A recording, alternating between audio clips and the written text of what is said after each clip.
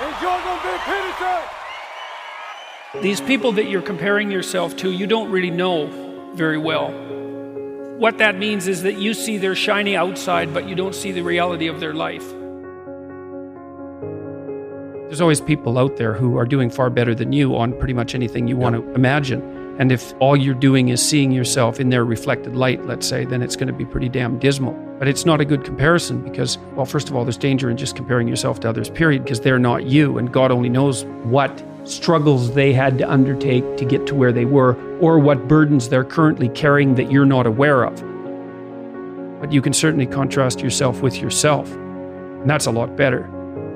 It is the only way. Well, it's also the only way of really measuring anything approximating proper improvement. You can actually tell when you're a little better than you were yesterday. Right. And you can actually do that. That's another thing that's so interesting about it, is that you can actually make yourself a little better in some way, pretty much, well, I don't know if it's at every moment, but you can certainly do it every day. Be careful who you share good news with, because you want to share good news with people who are going to be genuinely happy for you, and be careful who you share bad news with, because that's equally tricky. You want someone who will listen to you when you're having trouble and allow you your grief. Beauty calls people to their higher being, I would say, and to make friends with beauty is to introduce yourself very carefully to one of the mysteries of life that make it worth living. There's never been a better time for the majority of people to be alive. And the future, although we're vulnerable and terrible things can always happen to us, it's hard to make a case that the future doesn't look comparatively positive. We're becoming extremely technologically sophisticated, and the world is changing at an incredibly rapid rate, and the only way we're going to be able to manage that in a positive way is if each of us, or as many of us as possible, are capable of making wise and careful and truthful decisions. And if we do that, then maybe things can continue to improve. You don't get people to stand up on their own 2 feet and to adopt responsibility if everything is given to them. And that's a real conundrum. You know, maybe you're in California, see someone speeding down the road in a convertible Porsche, and you think, oh man, what a lucky bastard. And the truth of the matter is that he's thinking about wrapping his expensive sports car around the next cement pillar that he comes close to. You know, you can't tell, and people have hard lives, and even people who are comparatively fortunate have hard lives. And the ideal that you're observing that makes you jealous and resentful is in large part an illusion that's created by your own mind. You have to be careful of what you're jealous of, because you don't really know what it is. And then the other thing that's kind of useful is to understand you're quite different from other people, and you shouldn't be comparing yourself to them because they're not like you. They don't have your family. They don't have your temperament. They don't have your troubles. They don't have your abilities. The only person that has those is you. One of the rules, I think it's rule 4, is compare yourself to who you were yesterday and not to who someone else is today. And see, that's a game you can win. The possibility that you can make yourself slightly better on a continual basis is, I think that's something that's accessible to everyone. I think that's equivalent to leading a virtuous life. And there is something to be said for virtue and truth. You know, and that is one thing. Another thing that I've noticed about people who've been phenomenally successful is that they really do everything they can to live a truthful life. And you can get a bloody long ways by being honest. You got to know that there are differences in intelligence. It's really important. If you go into a job and you're not smart enough for that job, you're going to have one bloody miserable time. And you're going to make life wretched for the people around you because you won't be able to handle the position. But what you really want to do, as far as I can tell, if you want to maximize your chances for both success and let's say well-being, is you want to find a strata of occupation in which you would have an intelligence that would put you in the upper quartile. That's perfect. Then you're a big fish in a small pond. And you don't want to be the stupidest guy in the room. It's a bloody rough place to be. So, and you probably don't want to be the smartest guy in the room either, because what that probably means is you should be in a different room. If you want to be the best at what you're doing, bar none, then having an IQ of above 145 is a necessity, and maybe you're pushing 160 in some situations, and maybe that's making you one person in 10,000 or even one person in 100,000. And then also, to really be good at it, you probably have to be reasonably stress tolerant and also somewhat conscientious.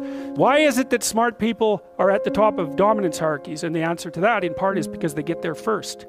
Right? I mean, everything's a race, roughly speaking, and the faster you are, the more likely you are to be at the forefront of the pack, and intelligence in large part is speed. That's not all of it is.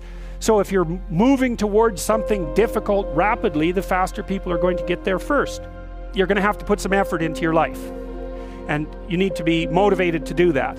And so what are the potential sources of motivation? Well, you could think about them in the big five manner. You know, if you're extroverted, you want friends. If you're agreeable, you want an intimate relationship. If you're disagreeable, you want to win competitions. If you're open, you want to engage in creative activity.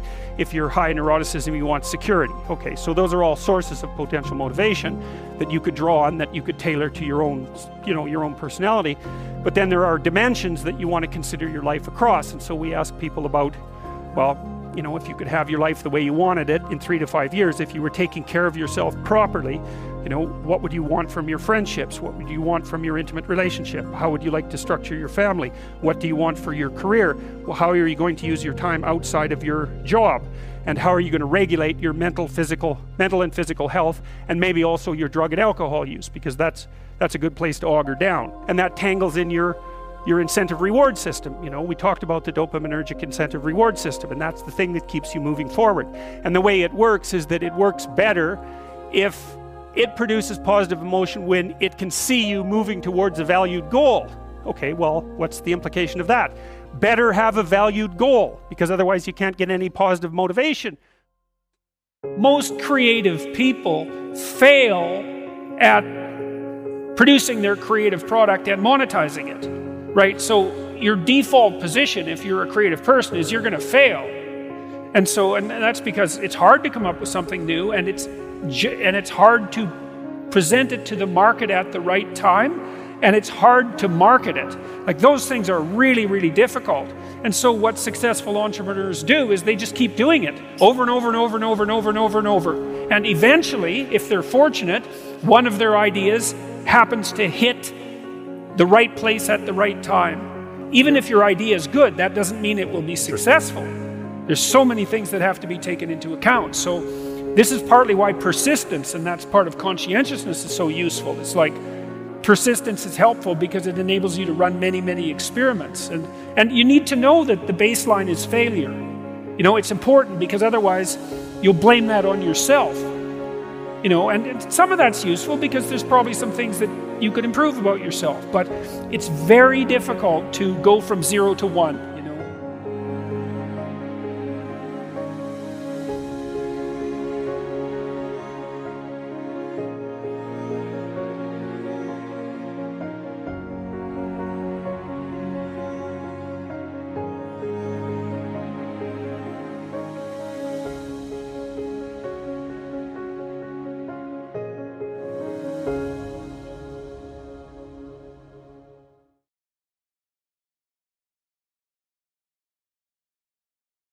Hello, this is Brandon from Motivational Speech Podcast.